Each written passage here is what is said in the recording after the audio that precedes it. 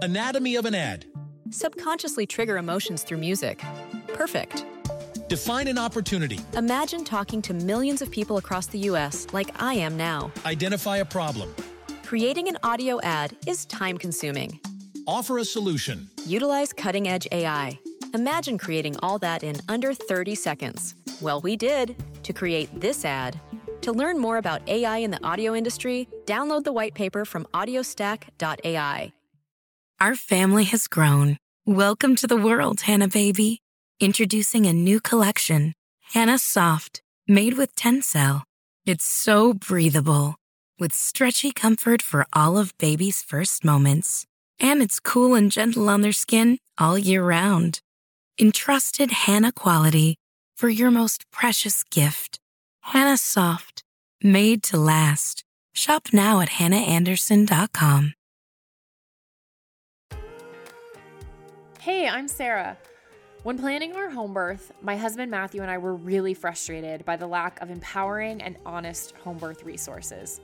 So we created this podcast to start a new conversation for moms and families like us. This is Doing It at Home. Hey everyone, welcome to the Doing It at Home podcast. I am Sarah Bivens, and with me is the man who made me a mama, helped make me a mama, Matthew Bivens. What's up, Matthew? What's up, mama? Hey. So Mother's Day is coming up very shortly. This is our Mother's Day episode extravaganza. Yeah, we're just a few days away from Mother's Day. Your first Mother's Day as a mama. Yes, it is. And you have already kicked off those festivities in a really special way for me. You sent me on a Mother's Day scavenger hunt of sorts this morning. I did. It was really awesome. He told me to clear my schedule for the morning, and I did. And then you told me what I needed to wear and blah, blah, blah, blah. So I'm thinking we're going somewhere. And Maya had just gone down for her nap. So I'm thinking, okay, well, he's obviously arranged childcare. Like someone's coming over to hang out with Maya if we're going somewhere. But then you get the keys and my stuff and you hand me this envelope. And I realize you're sending me off into the car by myself. And I was a little bummed at first because I thought we would be hanging out. But I appreciate and understand the value and the purpose of what you were saying, enjoy you time, enjoy baby free time, be with yourself. And long story short, there were a bunch of clues in this envelope. Took me to Starbucks to get a tasty beverage, a green tea latte. Soy green tea latte is my drink of choice. And I ended up at our chiropractor's office, and our chiropractor has an amazing massage therapist in their office, and I got a beautiful massage. It was absolutely glorious, and I got 2 car rides, baby free, jamming to my music. I like to blast my music loud. Oh, I know. Get that bass bumping. Every time you pull into the house, Yeah. I hear it. And it was so great. So any of you dads out there listening to this want some creative ways to celebrate your ladies for Mother's Day, cute little scavenger hunt is a win in my book. It was very successful on our end, so highly recommend it. Awesome. And any of you ladies, you could give some hints, nudge, nudge. Yeah, I wanted to give you a gift, but I didn't want to just hand you an envelope. So I constructed a little mission for you. Well, with some clues. Gold star. Great job. Thank Cool. you. I appreciate you. Enjoyed it. Yes. Your body got loved on. It did, definitely. Okay, so this is a really exciting episode. It is. You want to tell everyone what we're up to, what we did for this episode? Yeah, so we were kind of sitting around thinking like, okay, we want to do something cool for Mother's Day. And the idea just popped in my head, and I said, what if we interviewed our moms? What if we talked to each one of our moms about our birth story? And we both loved the idea and immediately got on the phone with our moms to set up a time to do a recorded interview. And so you spoke with your mom. Yes. And you and your mom talked all about your birth story and all that amazingness. And then the next day I spoke with my mom and did the same, learned about my birth story. And did you know your full birth story before that? Not the way we discussed it. I knew highlights, I knew main points, and I had gotten, bits of it over the years, but to hear it all in one sitting and get, all the aspects, that I learned a lot. And so no, to answer your question simply, I've never heard it like that. Me neither. I think I'd probably heard like 5% of my birth story. So it was really cool to sit down with my mom and have her go through the whole thing. And it was awesome. I just, I looked at my mom and just like, damn, you are a badass mom. Like, it's just very cool. It was, I don't know, it was very special for me. Yes. Cool. Yeah. And badass actually comes up in my interview with my mom as well. There's a general theme of moms. So all you moms, have a badass Mother's Day. Yes. But this, it was a really great experience, and I feel very connected to my mom, and I appreciated the conversation and her personality and her candor, and all of it is just great. So I highly recommend to all of you listeners, if you don't know the story of how you came into the world, sit down with your moms or your parents, whoever, and get some of that story, and maybe even record it, or somehow to document it for posterity. It's pretty cool. And one thing I've learned from doing 50 plus episodes and talking to dozens and dozens of moms and families is that moms and dads love sharing the birth story of their kids. If anybody came up to me and asked me, I'd tell anybody. I'd tell them all the details. It's just a very special moment. So it's kind of like giving your mom a gift just in that, just saying, hey mom, will you tell me about my birth story? And for the most part, at least, I imagine most moms like talking about it. And just could be a very cool thing. So maybe this episode will inspire you to go sit down, have a nice green tea latte, and chat with your mom about how you were brought into the world. Well, brought, not created. Not if you want to have that conversation, that's cool. I don't knock that. I'm not interested in that story, but maybe some people are. That's true. There might be some very open, communicative We families. didn't get into that with my interview with my mom. So all right. So if you were expecting that, sorry, stop this episode right now. You're not going to get any of that. No. Okay, well, we'll let you hear those interviews in a second. But before we do, just want to wish all of you a happy, blessed, abundant Mother's Day. All of you moms out there, mothers to be, and others, the women who help raise, babies in communities and families who may not have children themselves, but they are such important motherly figures. You are just as important and just as crucial to the development and the growth of a child's life and babies and all of that. So the mothers and the others, baby mamas, we love you. We appreciate you. All the DIH moms who have been on the show, we love you. Thank you. And all those in the future who will be on the show. It's just a really magical time, and take that time to honor yourself and the mothers in your life. And we really appreciate you, and thanks for all the support you give the show. And if you would like to continue that support or show your support in some way, you can subscribe to the show on iTunes and leave us a review. It really does help to get our message of empowerment and what is the word that I want? Empowered birth out there to moms and families. So, if you want to pay it forward in some way to us for what we do on the show, we greatly appreciate that through subscribes and reviews. Okay, I can't talk anymore. So let's roll into these interviews. Do you have anything else to add? Just that my interview will be first, and then your interview will close it up. Great. That sounds awesome to me. All right. You guys enjoy. Anatomy of an ad.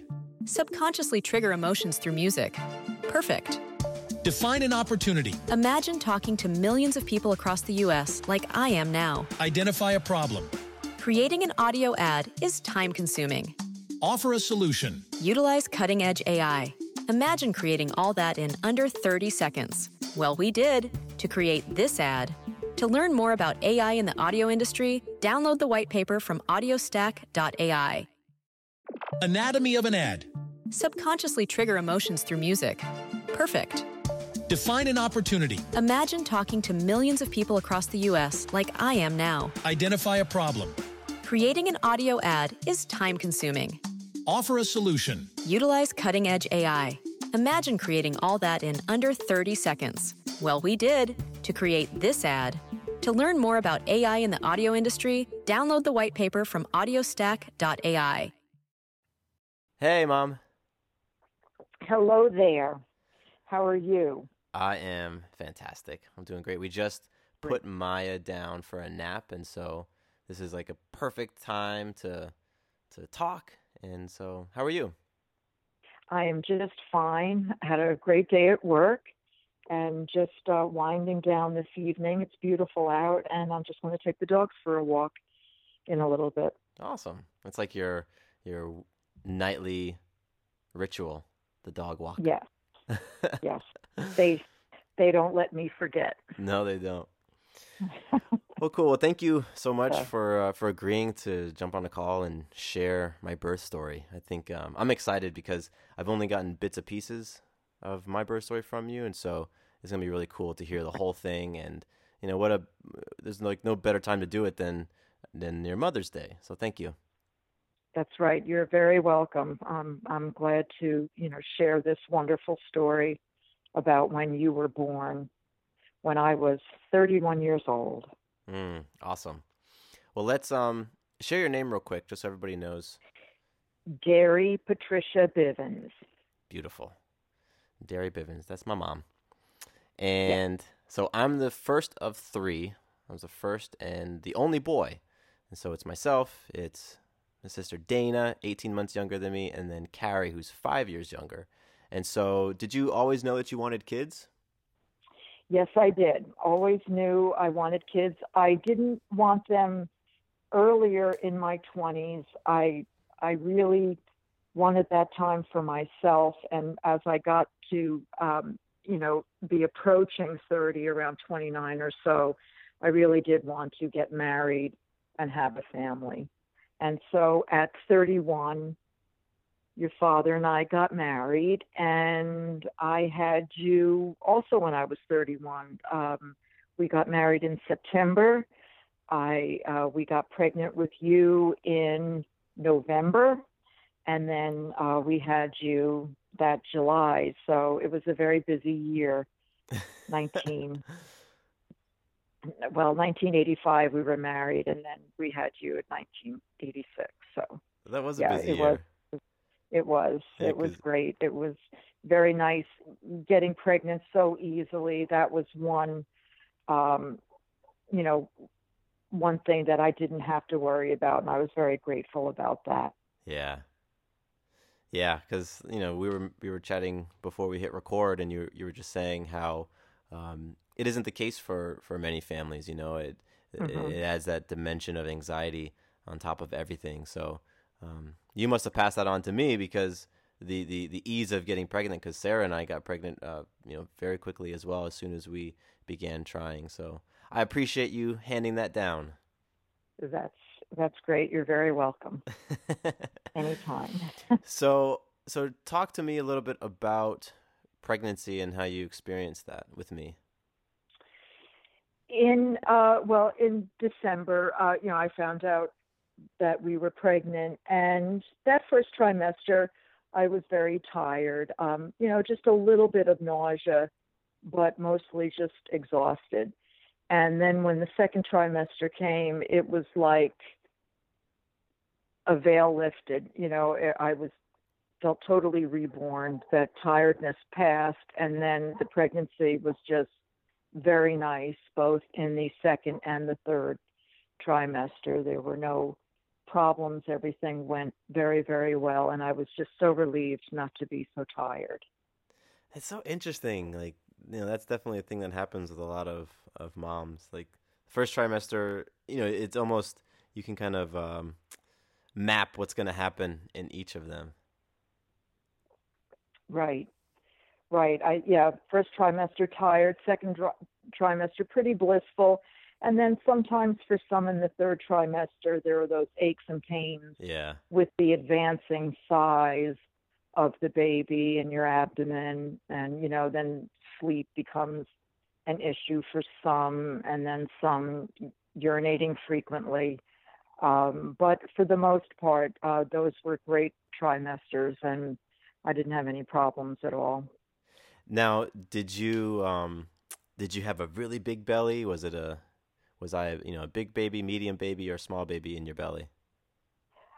I would say I was average, but I wasn't all baby, as you and Sarah were.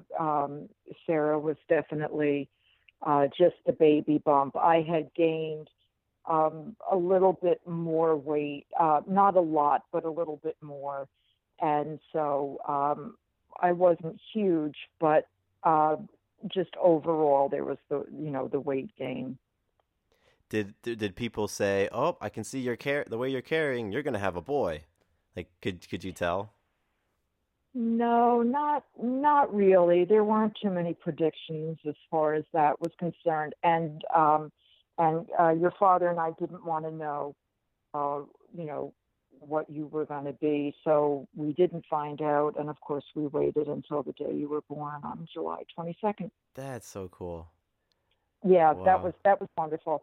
That was a very nice surprise, and if I had to do it all over again, I would do it the same way. How come you didn't want to know? Is it because you really wanted that surprise on birthday? Yeah, I just didn't want to know. There wasn't a priority with, how to decorate or what to buy. That wasn't even something I really considered. I just knew years ago women were very surprised at, the sex of their baby at the time they were born. And I wasn't really interested in getting that information from the ultrasounds that I did get while I was pregnant with you. That's cool. Yeah. Yeah, and it was a wonderful surprise, just, having a boy, and it was perfect. Well, so tell me, when did you first know that you were going into labor? Like what were the signs that kicked it off? Just some cramping, just, the contractions and cramping. And I knew it started. My due date was July 14th. And so it was July 22nd in the morning. And I did start feeling some, cramping and labor contractions. I had always been told that, with the first baby, labor can take longer, and that there's really, of course, no rush to get to the hospital, wait until the contractions become longer and closer together. So when I started having contractions, I was just taking my time, took a shower leisurely, shaving my legs, moisturizing, washing my hair. And by the time I got out of the shower, I was very uncomfortable. Oh, wow. So I went into the shower just the lady of leisure, and I kind of came out like, holy smokes, this is not funny. This hurts. So I was a completely different woman as I barreled out of the bathroom and decided to go to the hospital. So this was in the morning, correct? Yes, it was in the morning. I probably, maybe around 11 or so, and then probably went to the hospital about 1 o'clock. So when you got out of the shower and you're like, okay, this is progressing. We need to get out of here. Yes. What was the mood? Was it like you see in the movies where, okay, we got to go, and it's, oh my gosh, get the bag, jump in the car, or was it more kind of calm? Like, how were you and Dad in that moment? It was kind of calm, and I wasn't with Kurt. He was working. Oh, okay. And so I got a ride to the hospital with our friend. Her name was Ellen. She worked with Kurt, but she was off that day, and she drove me to the hospital. And on the way to the hospital, it was just, I was a completely different person. I was very overwhelmed with how painful it was. It totally surprised me. And sitting in the car, just going, I couldn't even get comfortable. I would put the seat back, I'd put the seat up. And she, Ellen never had children, so she was just kind of looking over like, oh, wow. I had an alien inside of me. She was just kind of wondering what was going on. One minute I was laying flat, then I'd adjust the seat. I just couldn't get comfortable. Oh. And so, she was glad to drop me off at the hospital I to bet. to get me there. How long was the drive? Not that long. She didn't live that far away. It might have taken about 20 minutes or so. Okay. This was in San Diego. Yeah. And I guess it's worth mentioning that, well, so Dad was a doctor. Were you, was you a nurse at the time or no? Yes. Yeah. You were? I was Okay. at the time. Okay. And he was a resident in plastic surgery, so he was at the hospital and really didn't have the liberty of leaving his job to come while I was in labor because he was a resident. He was kind of low man on the totem pole, and you just can't set your hours and say, oh, gotta go. So he really wasn't there for most of my labor. But then, of course, he did come towards maybe the last third of the time that I was laboring at the hospital, which was great. He made it in perfect time and got to be there for, obviously the most important time. So Ellen gets you to the hospital, and did they come out to like greet you out front with a wheelchair, or did you like walk in there? We came in, and I was wheeled to the maternity area, the mother-baby area, and there they were just trying to check me in, get me changed into a hospital gown, get a blood pressure. But every time I had a contraction, I just could not focus. I couldn't sit. I would just stand up and start walking around. I'd pull the blood pressure cuff off my arm because it was uncomfortable. So it was kind of hard for them to get me settled. And when they did get me settled in my room, they did call immediately to have the anesthesiologist come and place an epidural, which had been the plan the whole time. I was planning on having an epidural. And so I really wanted it. I wanted it even before I got to the hospital. Yeah. And so when I got there, they called the anesthesiologist and they came and placed the epidural. So you mentioned that when the contractions came, you would stand up and walk around. Was that like the most comfortable for you to be walking and moving through the contractions? Yes. Yeah, it was, I just found them so uncomfortable that just to be sitting there just wasn't enough. And with a blood pressure cuff, adding more pressure on my arm, I would just stand, take it off, and start walking around. Did you guys do any like prep, any courses? Yeah, or we did. Any of that stuff? We did the Lamaze class, the Lamaze breathing, and I did that series of classes.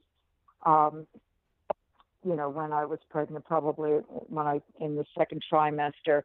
It's just that Lamaze didn't prepare me for how painful the labor contractions would be. It really, it was helpful. You always remember breathing. It always becomes the mantra. But I was really overwhelmed with how uncomfortable it was. And so the Lamaze just kind of went out the window. And I did rely a lot on the nurses and the doctors just trying to, calm me down, help me through each contraction. Yeah. So it was definitely a group effort. Yeah. Well, I can understand that. That's how it was when you were at Maya's birth. It was very much a group effort. So I get that. Mm-hmm. So the nurse gives you the epidural, and then was it like immediate relief? The anesthesiologist sorry. Gives the epidural. And no, unfortunately, the epidural only took on one side. And I've heard that's pretty common. Oh, wow. So instead of, both sides, being knocked out as far as feeling, only one side I got relief from the contraction. So from the point the epidural was placed to when you were born, I really felt everything on one side. Oh, wow. Which was very intense, and very uncomfortable. And but that's the best that they could do. Yeah. I'm sure they gave me all the medication they could through the epidural, but it was only numbing one side. Hmm. So you got into the hospital, we'd say about 1 o'clock, and then you're going through all of the contractions and the epidural and all of that. About how long were you laboring? Probably just from that morning, say 11 o'clock, until you were born, I think at like 6:11 in the evening. So really not that long for the first baby, about Yeah. 7 hours. Wow. And how about the pushing Not- through that? How long Not of terribly pushing? long. I think that was for about maybe an hour. That took longer. I don't know why, but I guess, maybe because I was a runner. I remember my obstetrician having his partner come in and help, because I guess my perineum was just very tight, and they did have to do an episiotomy, and I really pushed a lot to get you out. I got this big old head. I understand it. So they were both working together to try to get you out. So there was a lot of pushing. Where was There was a lot of pushing. was Dad in the room at that point when the pushing started? Yes, yeah, he was in the room, and it got pretty intense. I remember my blood pressure really dropped at one point, and I was hyperventilating just because of the pain. Yeah. And I remember them, flattening the bed to help raise my blood pressure and putting oxygen on. And I remember I vomited. So, in a matter of, a couple of minutes, there was a bit of drama with the way I was feeling physiologically. But, they had the oxygen mask on me, and I recovered and just pushed. And then I remember when you were born, they basically pulled you out. I remember them pulling that I was kind of lifted off the table, the bed.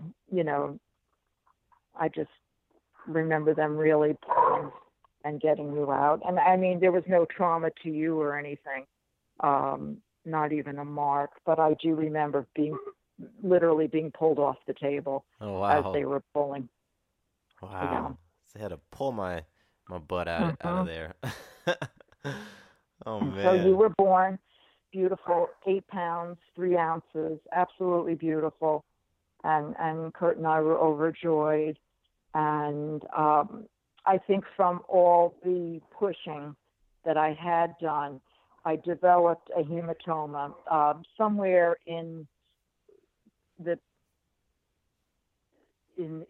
I don't know whether it was vaginally or somewhere in the retroperitoneal area. I had developed a hematoma, and they actually kept me one night extra just to keep an eye on that. They monitored my blood count, and they just wanted to make sure that that wasn't getting any larger. And I wasn't symptomatic or anything; nothing hurt. But I guess upon doing a pelvic examination, they could feel this hematoma, and they wanted to make sure it didn't get any bigger. So I actually spent 2 nights in the hospital with you, whereas I, just spent 1 night with Dana and Carrie. Wow. So what was it like when I finally came out, after they had pulled me out? Well, what happened after that? It was just joy. It was bliss that it was over. It was joy that you were beautiful and you were healthy and fine. And then a little bit later, just you latching on and being able to breastfeed you again with no problem. That was another thing I was very grateful for, because again, that can also be very problematic for new mothers. is for various reasons not being able to breastfeed. Either the baby is sleepy and doesn't latch on, or there's a problem with milk production. But it was just easy. It was easy. You just latched on, and you were getting what you needed, and there was just no problem. Mm. It was very easy. Yeah. And it was just a beautiful 2 days in the hospital. I was just euphoric. That's the only word I can explain. Wow. So they didn't have Euphoric. to take me away or anything like that? No. You were with me most of the time. They did take you away to circumcise you, which is something if I had to do it again, I wouldn't have had you circumcised. Looking back on that, I don't think that's a very nice thing, good thing to do to baby boys without any anesthetic. Mm. It was something that Kurt wanted, I think, being a man and knowing, maybe if you're uncircumcised with a bunch of boys that are circumcised, you look different. Maybe he didn't want that, stigma or whatever, but he wanted you circumcised. And I hadn't really, I just, went along with it. But now, knowing that no anesthesia is given, no local anesthesia, I think if I did it differently, I would not have had you circumcised and let you decide if you wanted that done yourself and have a surgical procedure where you could have anesthesia and be comfortable. Yeah. Yeah, Sarah and I have chatted about that for baby number 2, if baby number 2 becomes a boy. So it is very interesting. It's an interesting conversation and decision to make. Yeah, I just, if there's no way you can help with that pain, I can't see putting an infant through that. And just because they don't remember it doesn't justify doing that. It is very painful. They do scream. They are bundled up, swaddled and bundled while it's done. And it's very painful. Makes me hurt and just hearing that now. Yeah, I just wouldn't have done that. That's probably the only thing I would have done differently. Yeah. In that whole birth process, is not have been so quick to have you circumcised. Yeah. So after the 2 days in the hospital and you're ready to go home, what was that like? Were there any nerves in the car ride home? Like, how did that happen? Who drove? No, Kurt drove. It was fine. It's surprising that, me being a nurse and Kurt a surgeon, we didn't know that a breastfed baby's stool, was so liquidy. So when you would have a bowel movement, it would just be this liquid. And he and I thought you had diarrhea, and we were very concerned. We didn't understand why you were having this, liquid stool. And I called my pediatrician, and she explained that is what the stool would look like. So, we were very much relieved that wasn't a problem. But it just surprises me how, that was just something that we weren't aware of. I was aware of breastfeeding and the importance of latching on and everything. And then once it was done, I didn't know that the bowel movements would look different. And so we were both very dismayed and worried when, for a couple of days you would have these liquid stools. We thought you were having diarrhea. We were very concerned that you would get dehydrated. And then it turned out that there was nothing. Oh, that doesn't sound fun. So just having that like not really knowing and being concerned, but right. Just for a couple of days. We had a lovely pediatrician, and she said, no, that's totally normal. And so that was it. Wow. That was our crisis, and then everything after that, just went fine. Did you have any help at home in the days after I was born? No, Kurt's mother came out, and she stayed for maybe a week. Like right after, or how long after? I think I'm trying to remember. I think she came very shortly after I came home. And actually, we weren't even at home. We weren't at our home. We were actually staying at Ellen's house with her husband. We hadn't closed on our condo. Oh, wow. And so That was nice. we Nice of them. actually, yeah, so we actually were staying at their house because they were going to be vacationing for about 2 weeks. So we were at their house. I think the day that she left for vacation was the day that I went into labor, and that's why she took me to the hospital. But no, so Kurt's mother arrived, I think, a day or two when I got home. No, I didn't have help, and I didn't think I needed help, and I didn't really want any help. I guess I was just so happy that you were just so beautiful and so perfect that I was very sore. I do remember that. I was extremely, to sit down, it was very uncomfortable. Yeah. But I think, Kurt's mother would make dinner, and that was nice, just being able to, sit down and have dinner. But no, I moved out to California when you were 8 months pregnant, when I was 8 months pregnant with you. Wow. The first place I went to was a bed and breakfast that a coworker of Kurt's at this hospital where he was doing his residency had just opened.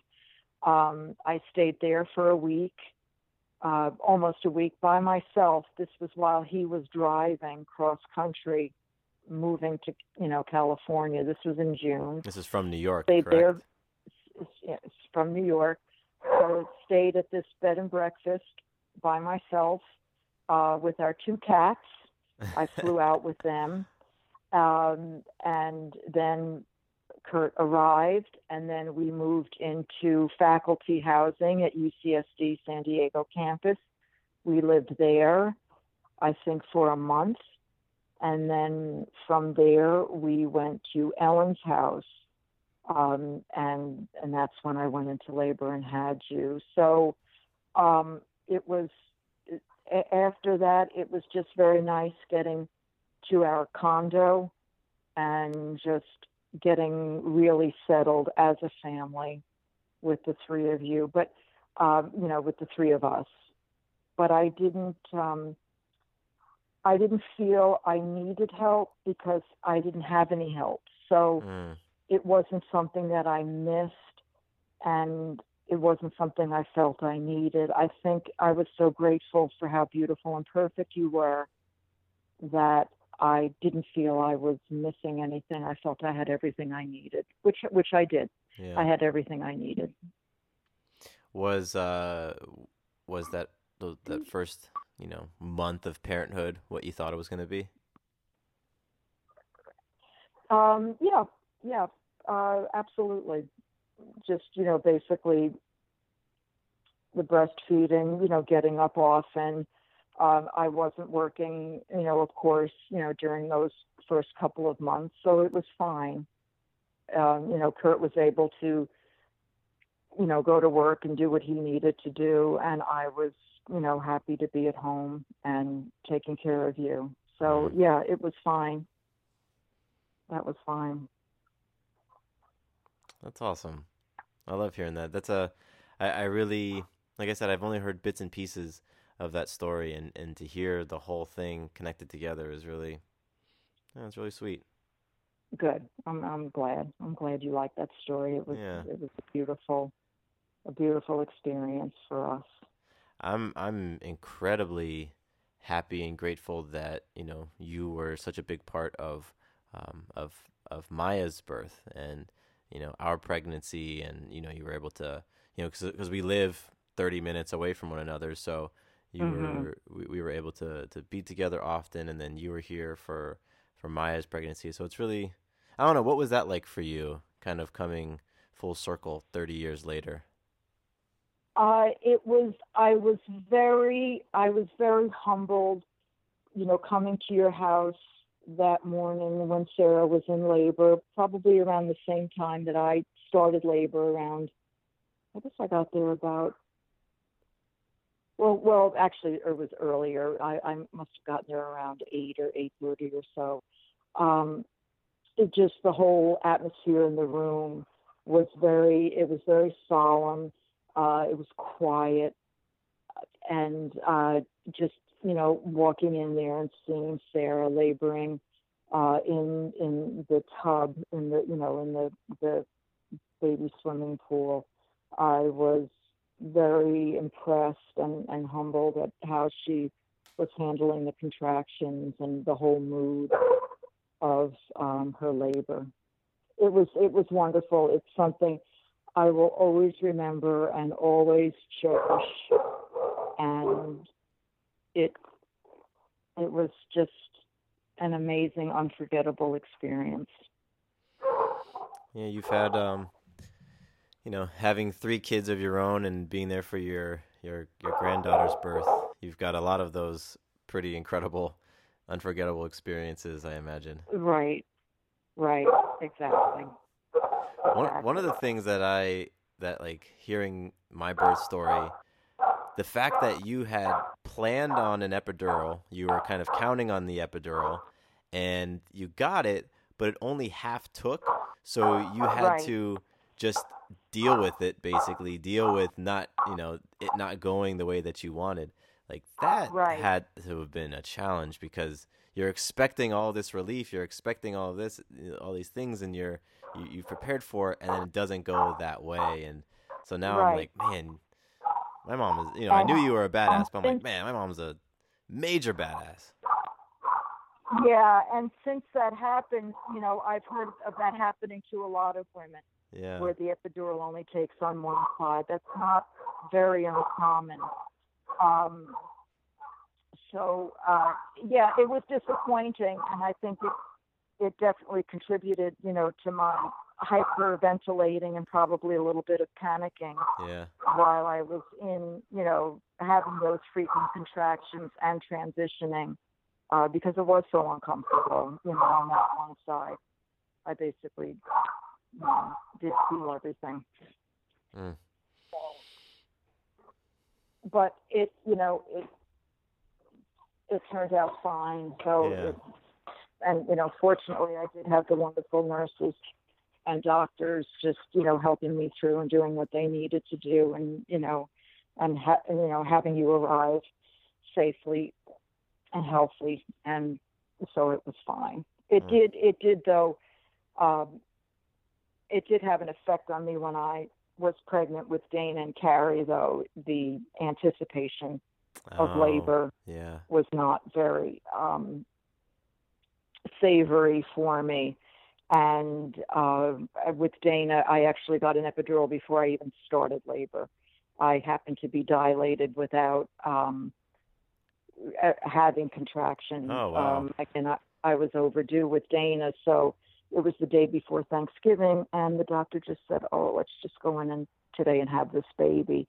And so when I got to the hospital, they just put the epidural in before I even had contractions, and so I had her without feeling a thing, and so that was amazing. And then with Carrie, I just had some contractions, some labor pains, but got the epidural, and then the birth was fine.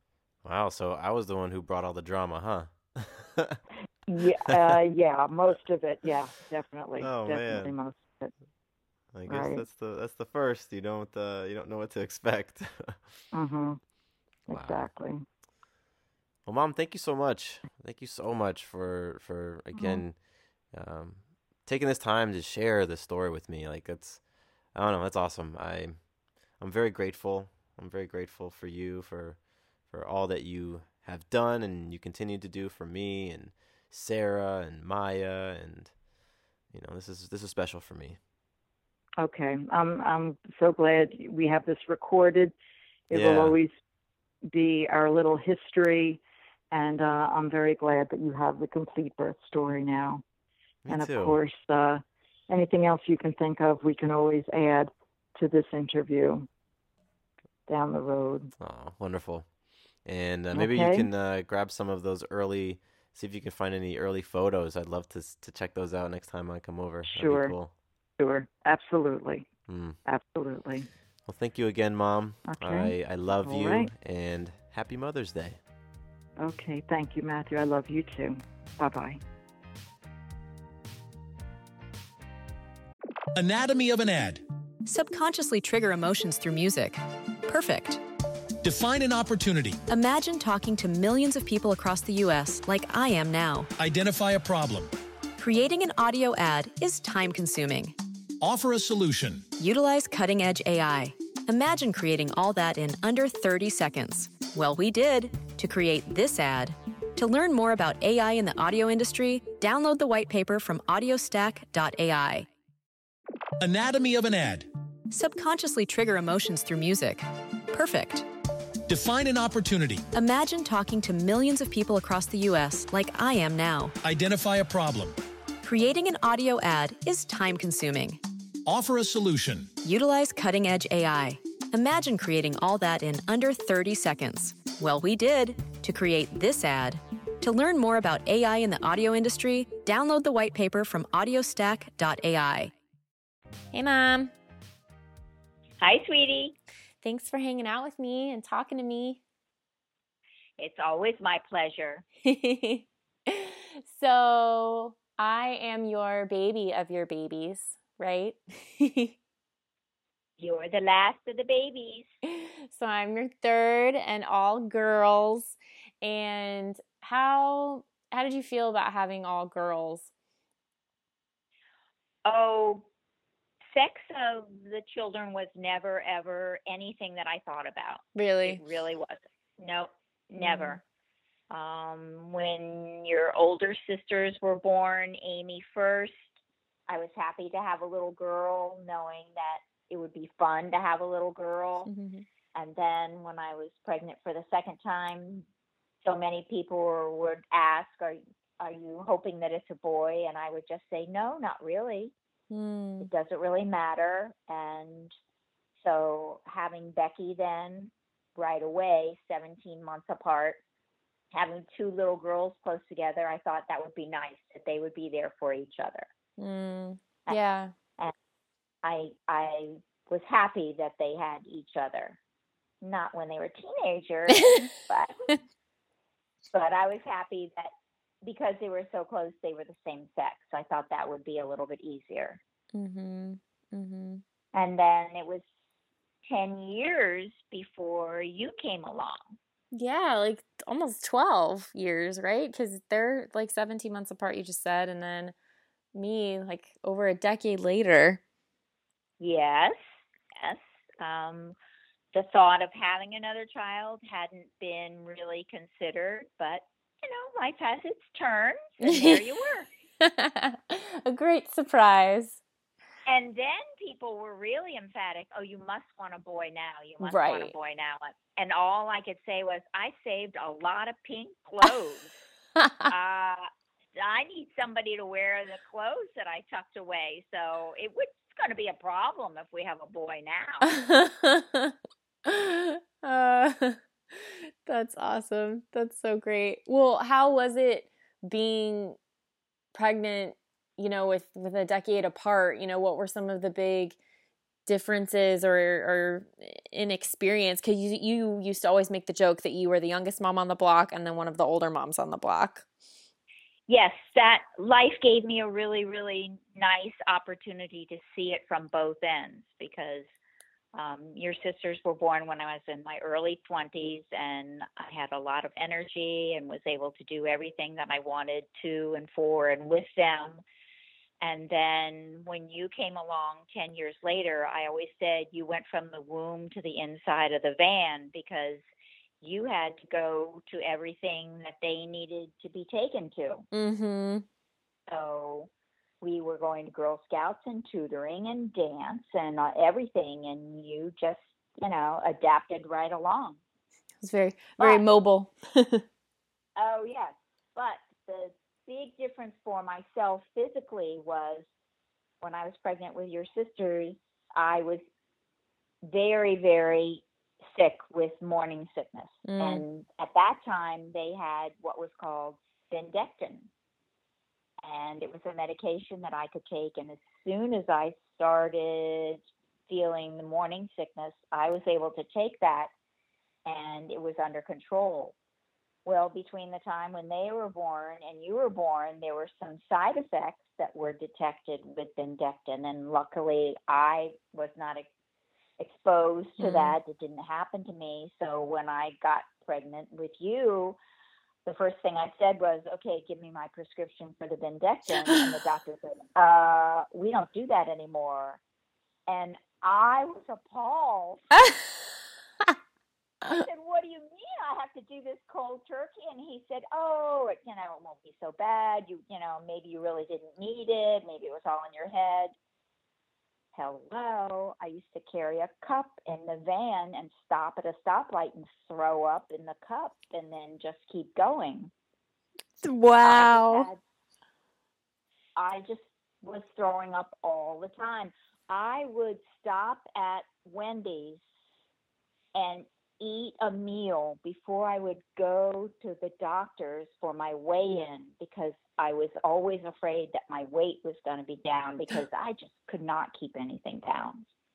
Jeez. It was just not fun at all. Mm-hmm. And was that through most of the pregnancy with me? Say all the pregnancy? It just never abated. Sheesh. Never went away. Mm-hmm. Smells would set it off. I could bend over and I could feel. So always I remember the change in my body from when each one of the babies was born, because as soon as the birth was over, everything tasted and smelled different, and it was okay. So I guess I just had such a hormone factory going when I was incubating you guys that you guys were okay. Mm-hmm. But that was a trial. That was a trial. I bet. I mean, when you were describing that, it made me think about one of the things I've really learned from you is about being intuitive with your body and knowing what it's telling you and what's going on. And I've just always experienced you very in tune with your body, when you're very sensitive to when you feel it shift and like you're not feeling very well or whatever. And that's something I've definitely picked up from you over the years. And then also you being so active, you've always been a great example to me of being healthy and being fit. And, you've always been an avid runner. You still run like 4 miles every single day. And I just think of how you set that example for me. And even with pregnancy and a challenging pregnancy, I would imagine you were still, very healthy and enjoying. Well, I was just determined that when I was pregnant with you, no big deal. I'm just gonna keep running and just keep on doing it.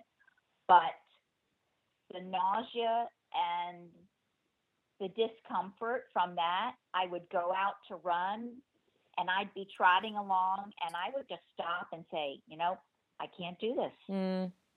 It was just some internal message saying, nope, you can't do this. And the reality was I was so close to being dehydrated so often that running would have been dangerous for both of us.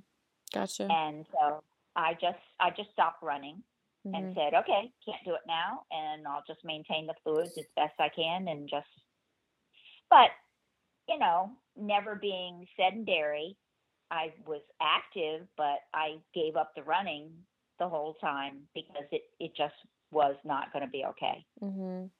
Would you say overall you enjoyed pregnancy? Yes. Mm-hmm. Yes. except when you're green and your head's in the toilet. Right. I that's totally understandable. I don't fault you there. But it was not something that I dreaded. I was always, happy each time I was pregnant. Mm-hmm. Happy.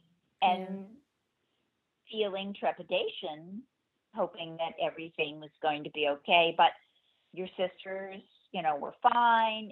My births were very easy, never an issue. I always wanted to do natural childbirth, and people would say, well, are you sure? And I say, well, I'll see how it goes. And I was lucky. Both times with your sisters, everything went very quickly, and I was able to maintain control. So I didn't have any medication for either one of those. And we're talking about, in the mid 70s, which it wasn't really new, but a lot of people weren't doing it. Yeah. So then why did you want to? What drew you to that? I've always been very lucky in never having to take any medication for anything. Mm-hmm. And I just thought, so why would I do it then? Right. When it's possible to give birth without it. Mm-hmm. Mm-hmm. And I'm sorry, I think I'm a little bit of a badass, and I just knew I could do it. I love you, Mom. Oh my gosh, that's awesome. Well, you are. You're a total badass. So I just thought, I could do this thing. Well, it was the same way I felt about nursing. People would say, oh, so are you going to try nursing? And I would just say, well, I'm going to try it. If it doesn't work out, then it doesn't work out. Mm-hmm. And it worked out. It was just always easy for me. It was a goal, but it wasn't anything I would have been afraid to give up. Mm-hmm. And it was okay. Mm-hmm. And I felt really happy about being the only one that could take care of you guys. Mm. And that was my life anyway, so why would it matter to me? Right. So then moving into planning for my birth, there were some other things around planning for my birth, right? Because you were, I'm using air quotes, like older to be having a baby. And so there was were there fears around that? Or like, how were you feeling about that? And what was your confidence like going into birthing me? I was not worried at all. Mm. When you're 35, because that's how old I was going to be when you were born, they automatically did amniocentesis. Mm-hmm. And when my doctor at that point said, okay, it's time to schedule that, and I said no. And he said, no, we do this, for when you're 35 and older. And I said, no. And he said, no, it's what we do. And I said, listen, it's not going to change anything for me. Mm-hmm. Whatever kind of information you get, it's not going to change my decision about having this baby. So there were at that time still much higher statistical problems inserting a needle and maybe having some kind of issue because of that. So why would I do that? Right. So I said no. And he just sort of looked at me and said, okay, so you're being typically you. And I said, yes. And he let it go, and we didn't discuss it again. Mm-hmm. But it puts you in another category, at least back then, and I think still now, 35 and older. Mm-hmm. But and was it the same doctor for all three of us?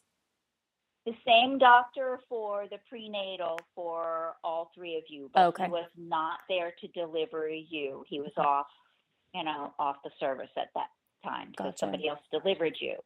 But, I'd had a relationship with him, and he was not surprised, and whatever. Yeah. So.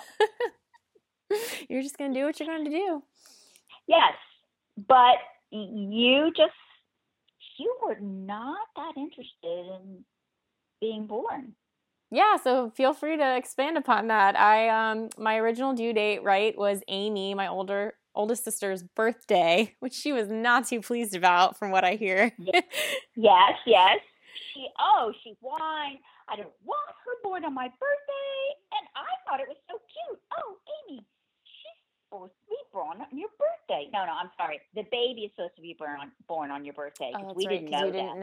I didn't know the sex of any of you guys. Oh, that's cool. And so, yeah, that was supposed to be one of the selling points of the amnio. Oh, we could tell you what it is. I said, doesn't matter. So anyway, the baby will be born on your birthday, and she was not happy. But from the day of her birthday, she and Becky would call me from school on a payphone to say, "How are you feeling?"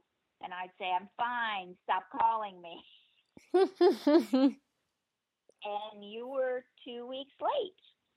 And you weren't that late with Amy or Becky?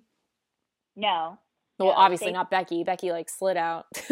Yes, but they were both within 5 days of the due date. Oh, wow. Okay. And every day after that you were, I just kept thinking, well, okay, just, the better. And then when I ended up at the hospital thinking that I was in labor, and I really wasn't at that time, and they examined me and they, push around or whatever, and they say, oh, a lot of fluid, a smaller baby. That's what they said? Yes. Oh, wow. They didn't do a sonogram then. Uh-huh. They just, shoved you around a little bit on the outside and, palpated and were like, oh, a lot of fluid, small baby. And I took them at their word. And then you came out 9-3. And Amy and Becky were like, what, 7 and change? 7-13, exactly. Wow, that's hysterical. A lot of fluid, small baby. Not so much. Yes, but that I was at the hospital 2 weeks late, and they decided, well, let's just keep you here. So why don't you walk around a little bit? And so I did. Walked around maybe for about a half an hour or so, and then came back. And then they decided that I really was in the early stages of labor. So let's just go ahead and get this thing going. And that's when the word Pitocin came up. And it's not like I didn't know what it was. I knew what it was. I knew what it was for. And I was not coming home without you done. So,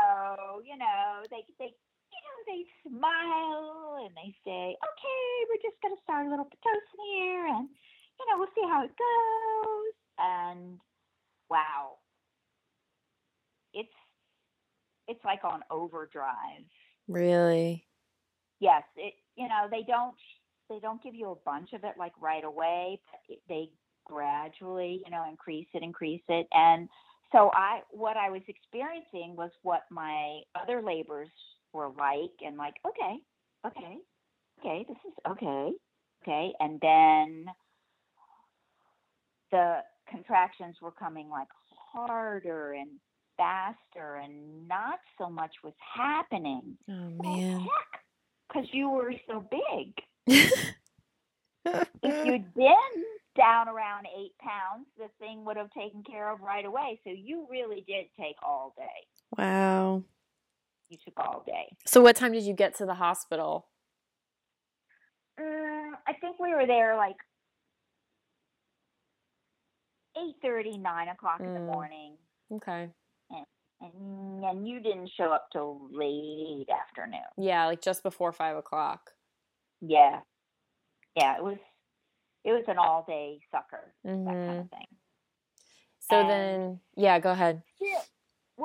Still, even though it was harder work, because any time that anybody ever asked me, how did you give birth without any, medication or whatever, did it hurt? And I would always say it was hard work.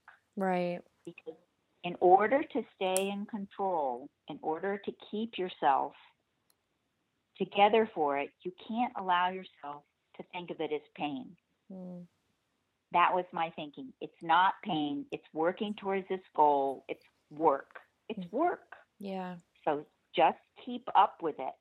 And with the Pitocin, some of those contractions were really, really hard to keep up with.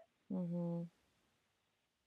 And on the last couple of pushes, there was like a little hesitation going on. And then I was made aware of the fact that your cord was around your neck. Mm-hmm. So let's hurry up and get this done. Mm-hmm. And I work well with a goal. So it was just a couple more pushes, and I got you out, and you were blue. Mm-hmm. And that was really scary to see Mm-hmm. how blue you were. Mm-hmm. And they just grabbed you out and unwound and scooped you over. And that wasn't what I was used to. Now, even back when your sisters were born, they didn't lay the baby on you. Oh, really? It just wasn't done. The baby Mm-hmm. came out, they took them over, they did the APGAR and everything. Yeah. And then in a few minutes, they would bring them over for you to get a look at them and that kind of thing. But, you were over on the other side of the room, and they were, calling for the neonatologist. And when you came out, there was some meconium there with it. So they were really not happy with how things were going. Mm-hmm. But I was still doing my job, staying in control, Mm-hmm. having to take care of, the afterbirth. And they're over there and they're tubing you and they're talking and they are fussing with you. They're not giving me an indication that it was dire, but it wasn't the normal calm that I had experienced before, and agitation. And they finally finished fussing with you and had you all wrapped up, and you were in the cart, and the doctor comes over and says a few things, and I don't remember exactly. And he said, so she's, we're going to take her to the neonatal. And I said, I haven't gotten to hold her yet. Mm. And he looked at me and he looked over at you and he said, okay. So they brought you over and took you out, and I got to hold you, and I started talking to you, and you started to pink up. And he's standing there, and I can see him. First, he's like, okay, I'm just, I'm going to let her do this, and then we're out of here. Mm-hmm. And then he puts his hand on his hip, and he sort of looks, and he looks around, and he says, give her back to me. And I said, okay. So he takes you back, and he takes you back over, lays you down, unwraps everything that he's done, retubes you again up your nose and all that stuff, and sucks you out and whatever. And then he looks at me and he looks at you and he says, she's good. We're not taking her. And I said, no, if you have to. And he said, no, she's good. She's okay. And I was really surprised. Wow. So you did not, because all I was thinking is, okay, she's not going to be able to come to the room with me. I'm not going to be able to nurse her right away. I'm going to have to go and visit her, and it's not going to be optimum. Mm-hmm. And they never did send you. They had, somebody come and check you a little bit more often, but you got to be in the room with me.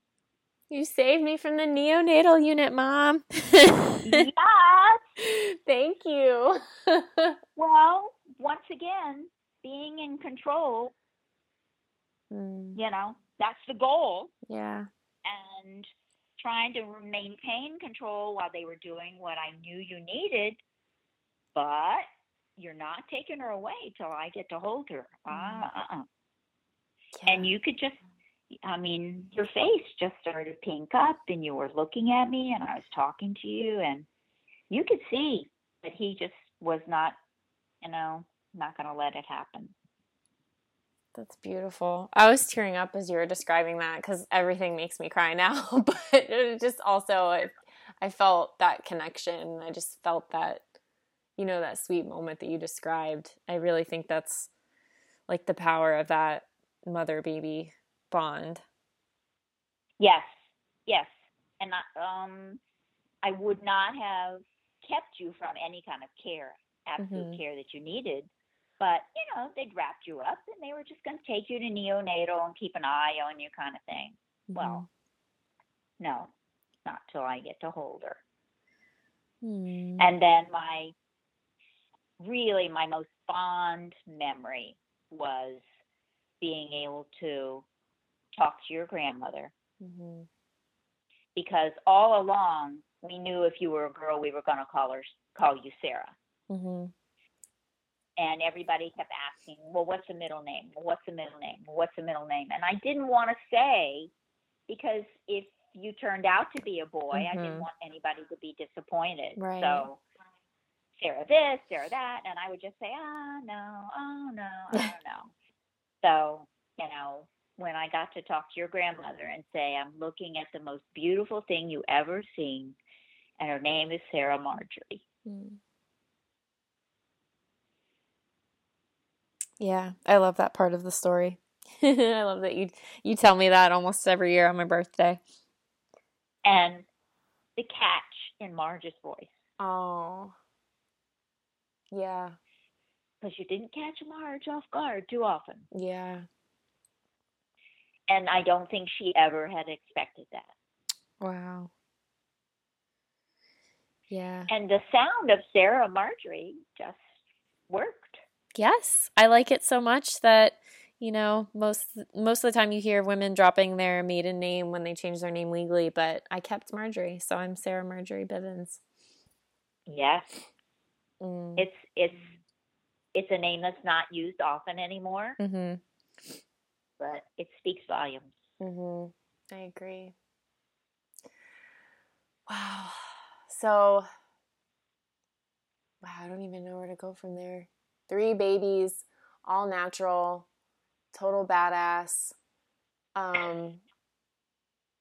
Yeah, and now all of your babies have babies, and what's that experience like been for you to watch all of us? We're all at very different stages of motherhood, and just, I'm just at the beginning of this game, but, I think we all have different styles, many of which, we've taken some of your flair and then kind of added our own, but I'm just curious what it's been like for you to now go into grandmother role. But you're not grandmother, you're Kaka.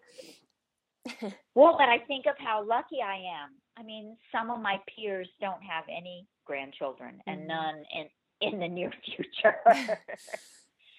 And like I said, we talked, I was the youngest mom. And then I've been the grandma at the top of the slide. Yes, you are. Because I was able to do that with my oldest grandchild, Brandon, who is now 16 and a half. Wow. So I have a 16-and-a-half-year-old grandson and a 6-year-old granddaughter, and now an 8-month-old granddaughter. I've got it made because I've got all these stages, and my expectation from each one of these children is different, and I should be able to fulfill what I want to be for them. Maybe not in the same way for each child, but I can be to Brandon what I want to be and have been since he was born. I can be to Lexi now at 6 because Brandon understands when Lexi needs me.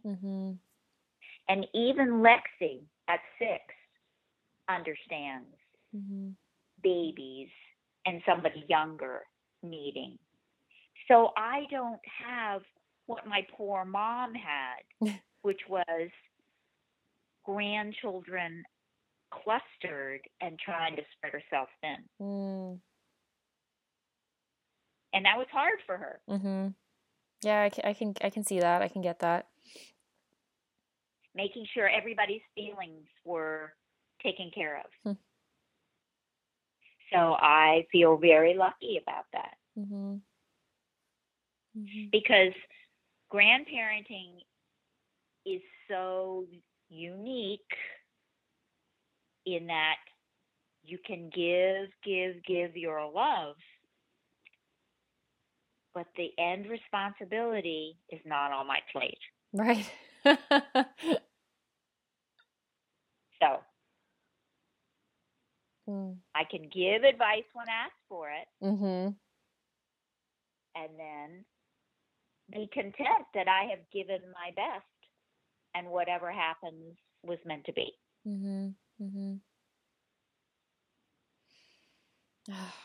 Mom, you're awesome. You are. Aren't I lucky that you think so? You're just, I appreciate you so much for who you've been for me, who you are for all of us girls, and now your grandchildren. You're just amazing. And I feel even more bonded to you is the way I want to put it. You know, the funnier version of that you hear is like, I get it now, you know, like the calls from many of us being like, I'm so sorry. But it's more than that. It's feeling like really connected to you. And, you know, when I'm with Maya in certain stages and times of day, like I just think about what it would have been like for you with me. And it's this really kind of beautiful woman, and it has like a spiritual element to it, you know, where I feel like, wow, like this was done for me. The continuity. I was very close to Marge's mother when I was a little girl. Very close to her. I slept with her in her bed when we went to stay with them. You know, she was my nana. So I already knew what it was like to be a grandma when I was a little girl. I saw what it was like to be a grandma. And then to watch, you know, Marge do it. Wow. Yeah. Big shoes. Yeah. Yeah. A little bit scary. But exciting. I mean, I haven't seen you be scared by many things. So, and I mean, even if you acknowledge something as scary, you move through it powerfully, and you maintain that control, and you do what needs to be done and find a way to do it gracefully. Well, thank you. What a compliment. You're welcome. But I've never grandparented long distance, and this is a challenge. Yeah, I understand. Yeah. And if we could just get Maya to stop trying to eat the phone, I might be able to have a conversation with her. We'll work on it. I'll have a talk with her about it. But how wonderful. How wonderful that I could see her sitting in the grocery cart ripping up the coupons. Yeah. When you take some video of it so that I can see it. Nobody has to wait for the pictures to come back from the drugstore. Right. And then handwrite you a letter, snail mail it, and Yep. And you and Matthew have been so wonderful to include me in all her stages. Yep. Well, you're a part of it. You know, her egg was in me and you. Isn't that cool? Yes. Thank you so much, Mom. You're beautiful, wonderful, bold, strong, total badass, and it doesn't surprise me at all now. A lot of the choices I've made in my life, or a lot of the things that I've done, I know sometimes they're off of the traditional path from what everyone is used to in our family, but I really think if you look at it and you listen to your story and how you are, it makes a lot of sense. I just kind of curved a little bit more. I am ever, ever, ever so proud of you. Thanks, Mom. You're welcome. I love you. I love you.